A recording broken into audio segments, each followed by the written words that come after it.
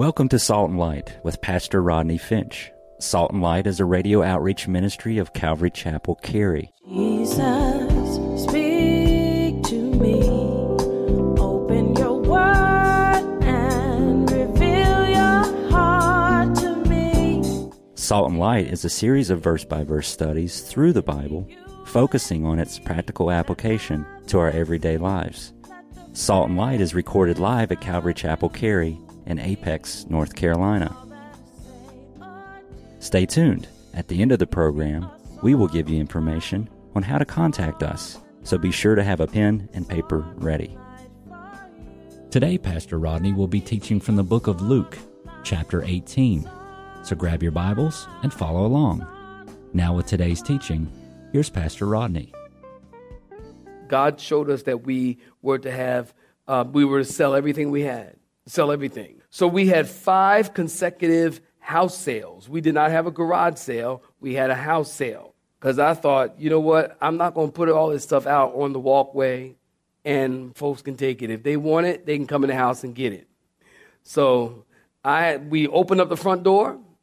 We had a house sale. People walked in. They were like, is that those plants for sale? Yup. Is the pictures on the wall for sale? Yup. The stove, the refrigerator, the dining room set, the beds, everything. We sold every single thing we owned. We took that money and we moved to Raleigh, North Carolina. People say, and people have said to me oftentimes, and I can tell you what, I'm actually glad you're clapping because I'm actually glad I did. I am glad I did. I'm glad I did because, you know what the Bible says, eye has not seen nor ear has heard, neither has it entered into the heart of man the thing that God has prepared for those who love him. And if I hadn't, look what the blessing I would have missed out on. I am blessed as a result of following what God has called me to do. And people have said to me, they would say, oh man, what great faith. Man, that was like a serious step of faith, and what great faith. And I tell people, that wasn't really faith, to tell you the truth. The Bible says that faith is the substance of things hoped for, the evidence of things, somebody help me, not seen.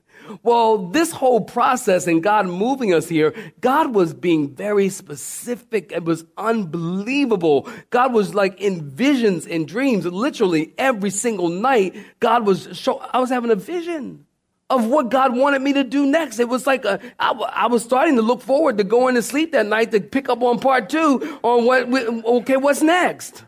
And God was showing me what I needed to do. And so when people say, oh, well, you had great faith, listen, that didn't require faith. That required obedience. Faith and obedience. I'm going to wait while you clap your hands because now you understand that obedience and faith is different. The Bible tells us what we ought to be doing as believers.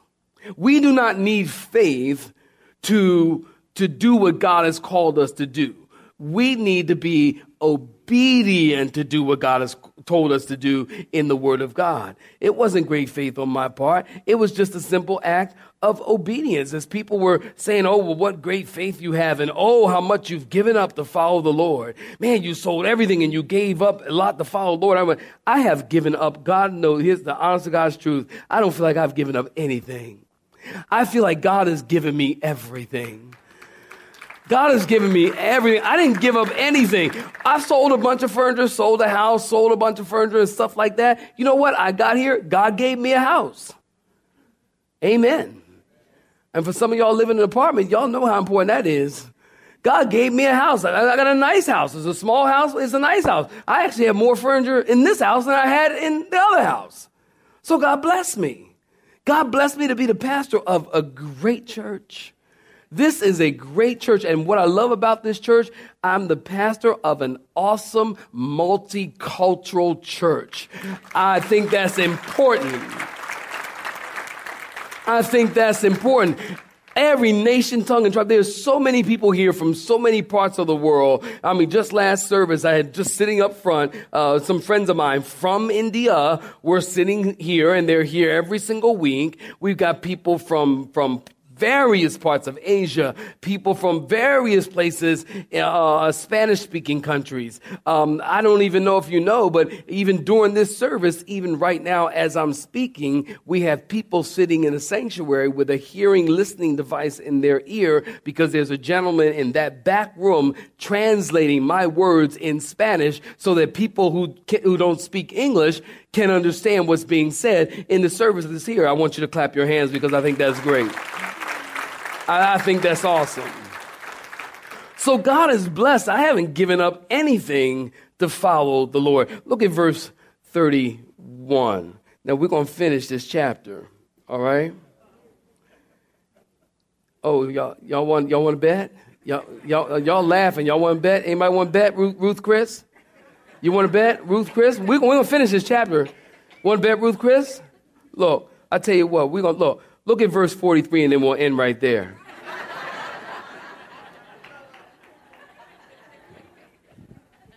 I told you we're going to finish this chapter now. I have the mic. I can do some stuff up here, okay? Look at verse 31. If you're looking at it, say I'm looking at it. Then he took 12 aside and said to them, behold, we are going up to Jerusalem, and all things that are written by the prophets concerning the Son of Man will be accomplished. For he will be delivered to the Gentiles, and he will be mocked, and he'll be insulted, and he'll be spit upon. And they will scourge him and kill him, and the third day he will rise again. Isn't that good news? But they, in verse 34, understood none of these things. This saying was hidden from them, and they did not know the things which were spoken. So Jesus, give me your attention, took the 12 aside and began to talk to them about his coming death in Jerusalem and the things that were prophesied by the prophets, that he was going to be delivered to the Gentiles, that he would be mocked. He'd be insulted and spit upon and scourged and beaten and brutalized, and they were going to kill him, but on the third day he would rise again. But what I find very interesting here is Jesus spent, listen, are you listening? Jesus spent 3 years with the disciples, telling them, teaching them, instructing them, reminding them that we are headed toward Jerusalem. And this is not the first time that he's told them, in Jerusalem, I'm going to be beaten and spit upon and brutalized, and I'm going to be scourged, and I'm going to the cross. Jesus has been telling them over and over and over again, and verse 34 tells us that they had no idea of what he was talking about. Hello? It's like, whoa, y'all not listening? Over and over again in the scriptures, if you read your Bibles, you can see in Acts chapter 2, verse 23, it was Peter who said it was the predetermined counsel and the foreknowledge of God that Jesus Christ was offered as a sin offering. Isaiah 53 clearly spoke of his second coming, of his coming and his suffering. It was Jesus himself who said, lo, I've come in the volume of the book. It's written of me to do thy will, O God. Sacrifices and offerings you have not desired, but a body you have prepared. So we can safely say, listen, Jesus is moving with his face set like a flint toward Jerusalem, knowing exactly what awaits him, but they had no idea of what he was talking about. Now listen, this next section of scripture is probably my favorite story in the Gospels. And if you've been here at Calvary Chapel, you've heard this story before, then indulge me. We have the story of blind Bartimaeus. Look at verse 35, saints. If you're looking at verse 35, could you say a hearty amen? And then it happened as he was coming near Jericho. It's a beautiful story. That a certain blind man sat by the road begging. And hearing a multitude passing by, he asked what it meant. And so they told him that Jesus of Nazareth was passing by. And he cried out, saying, Jesus, Son of David, have mercy on me. And then those who went before warned him that he should be quiet. But he cried out all the more, Son of David, have mercy on me. And so Jesus stood still and commanded him to be brought to him. And when he came near, he asked him, saying, what do you want me to do for you? Can you underline that in your Bible? What do you want me to do for you? You know, I asked him at last night's service, and I asked him at 2 services today, and now I ask you, Congregation, if Jesus were standing in front of you right now and he said to you, what would you have me to do? What would that thing be? That's a pretty probing question. What would you have me to do? What would that thing be? I had to think about that, and I thought about it yesterday and last night, and I thought about it all night long, actually, and even into the day. And I thought to myself, Lord, if the Lord stood before me, I'll tell you just personally, if the Lord stood before me and asked me, Rodney, what do you want me to do? I mean, we're talking apart from salvation, okay? Apart from salvation. What do you want me to do? I would say, Lord, I would like for you to find me like 15 acres of property in India. And I would like to, on one parcel of the property, I like to build a school for pastors and elders, and bigger than we have a small school now. I like to build a bigger school for pastors and church leaders. And then on another portion of the property, I like to have an orphanage for HIV-infected children. If I could have anything I wanted, and God said to me, Rodney, what would you have me to do? I think that's what I would ask him to do. You think about it. What would you ask him to do? Well, this blind man, he said, Lord, that I might receive my sight. And then Jesus said to him in verse 42, are you looking at it? Receive your sight. Your faith has made you what? Well. And immediately he received his sight and followed him, glorifying God and all the people. And when they saw it, they gave praise to God. Saints, stop right there. They're headed to Jerusalem, and they come near the city of palms. The city of palms. That's Jericho. It's called the city of palms. And while they're on their way, there was a blind man begging on the road. And this is the perfect time to beg, as many people are headed toward Jerusalem to celebrate the Passover. This blind man hears the commotion, and he asks what's going on. Now get the scene in your mind's eye. The blind man is sitting on this dirty, nasty street, animals walking by, and I'm sure it's pretty stinky. This man is hopeless and helpless and hoping someone will have pity on him. And as people pass by, he would beg for food. He'd say, alms for the needy, alms for the needy, alms for the needy. And think about it. Sitting on the road, begging was something that this man did every day. But this particular day was going to be a different day. This day, he hears more commotion in the distance, and it sounds like a crowd. And he's probably thinking, man, I hope I don't get trampled. And he asked, what's all the hoopla about? And somebody said, Jesus is coming by. And he's heard of Jesus before.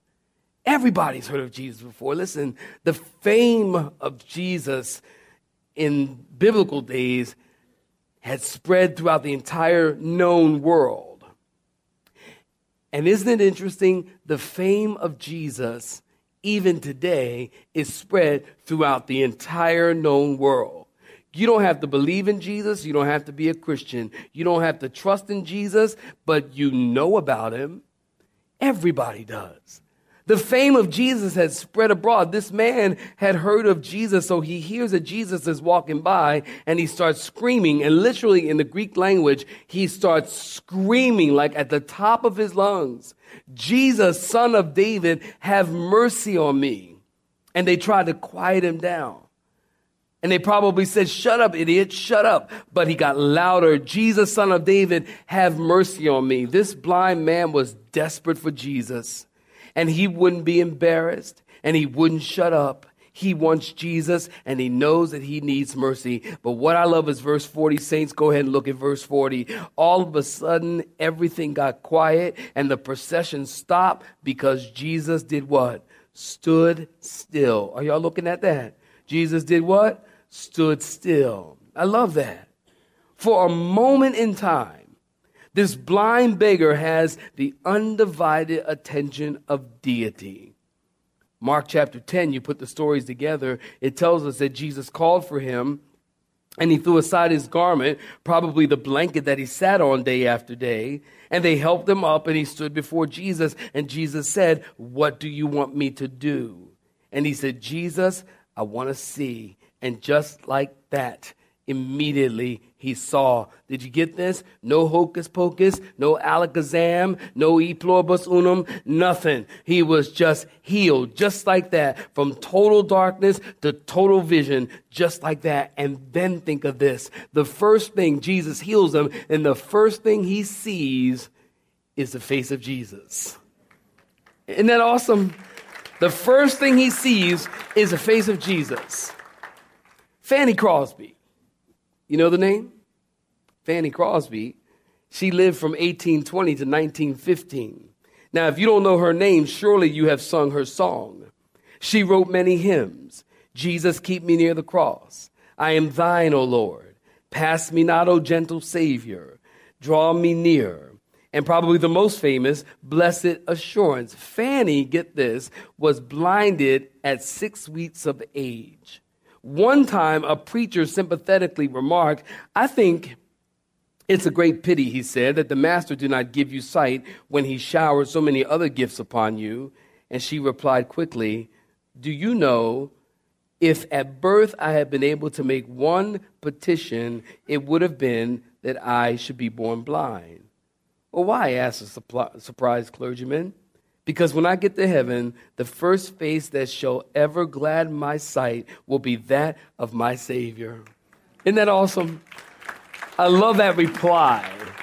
And the first face to gladden the sight of this man was that of his Savior, Jesus Christ. And of course, you cannot talk about blindness and the Bible and not talk about John chapter 9. Write it down, go read it in your own time. But in John chapter 9, we have the story of the man born blind.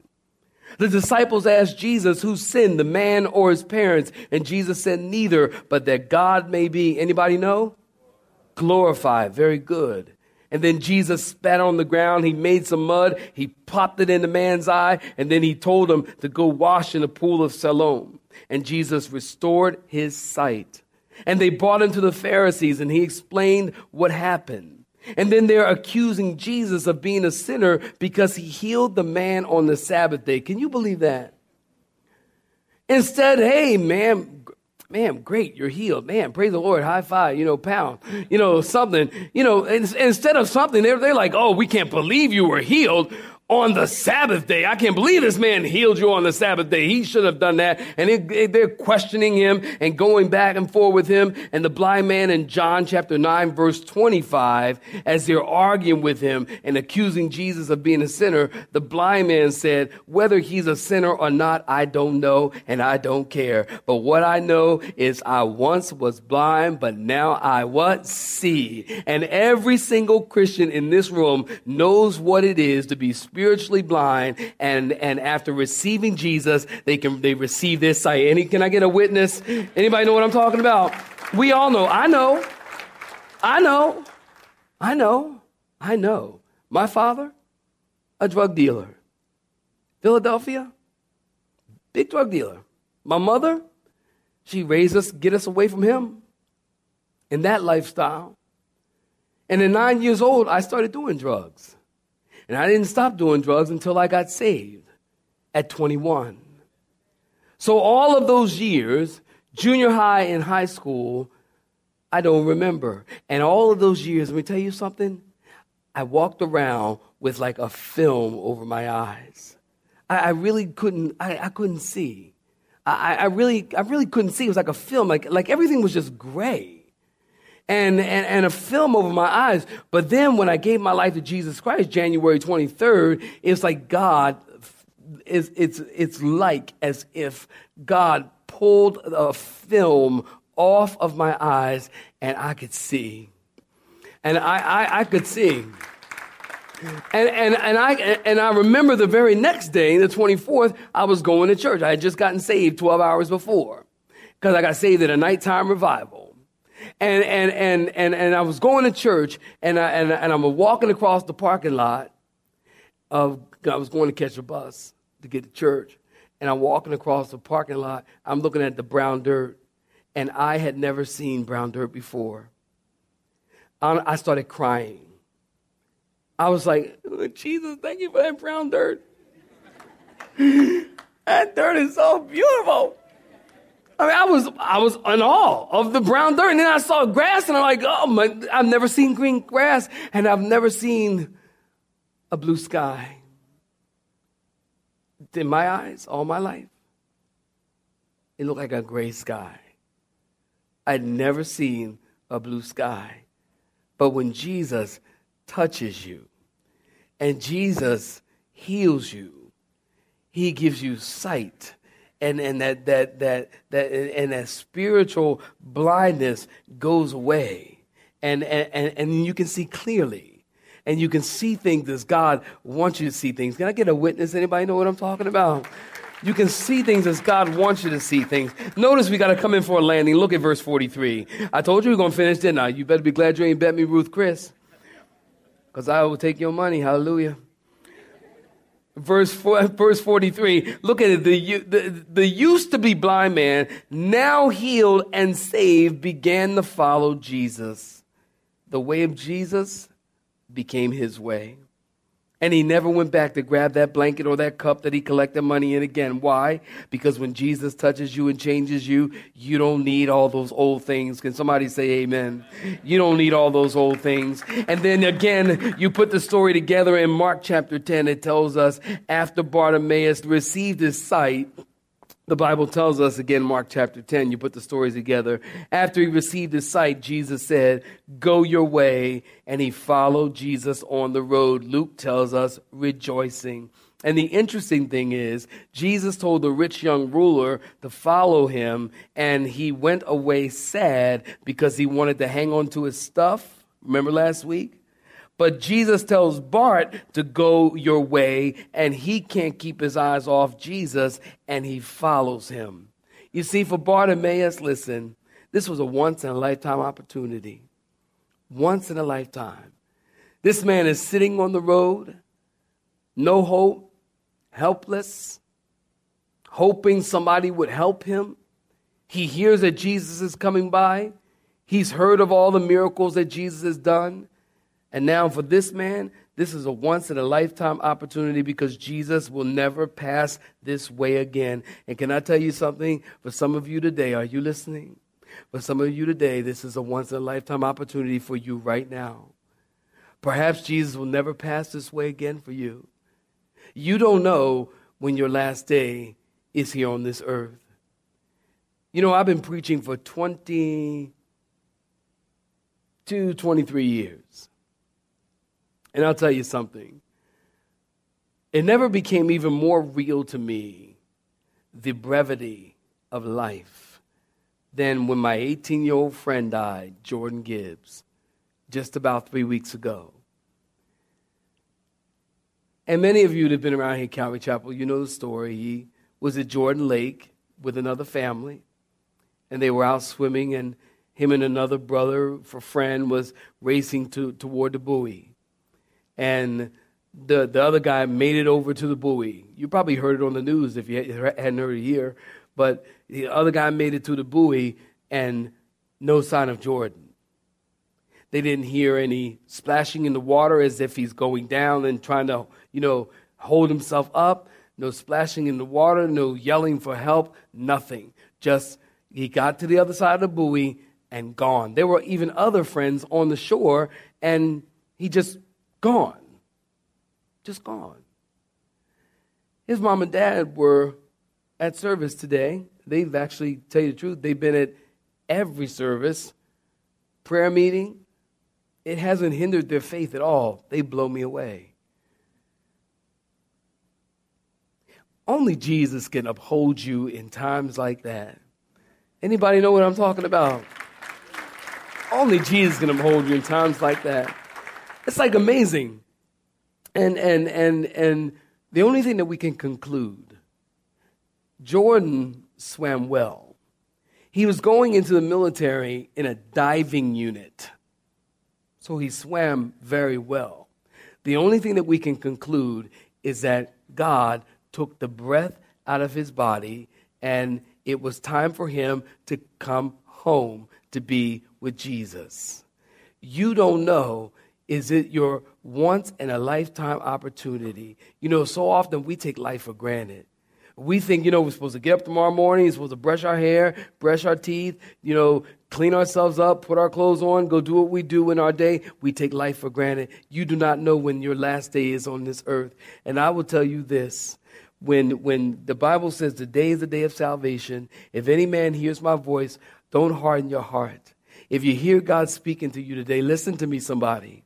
If you hear God speaking to you today, don't harden your heart, because you don't know. Maybe this is your once-in-a-lifetime opportunity, just like Bartimaeus. This was his chance, and he took it, and he asked Jesus, Jesus, Son of David, have mercy on me. And when you ask God to have mercy on you, God will have mercy on you. He said, no man who comes to me will I cast out. When you ask him for help, he will help you. When you ask him for salvation, I'll wait while you clap your hands. Would you do that? When you ask him, he will help you. You have been listening to Salt and Light, a radio outreach ministry of Pastor Rodney Finch and Calvary Chapel Cary, located in Apex, North Carolina. Join Pastor Rodney Monday through Friday at this same time.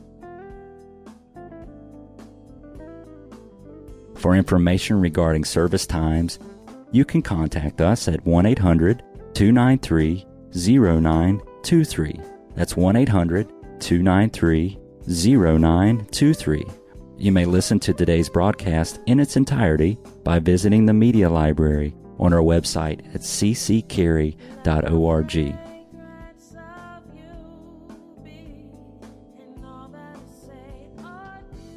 We would like to thank you for tuning in to Salt and Light, and pray that you have been blessed. Until next time, may you be salt and light. Let me be a salt.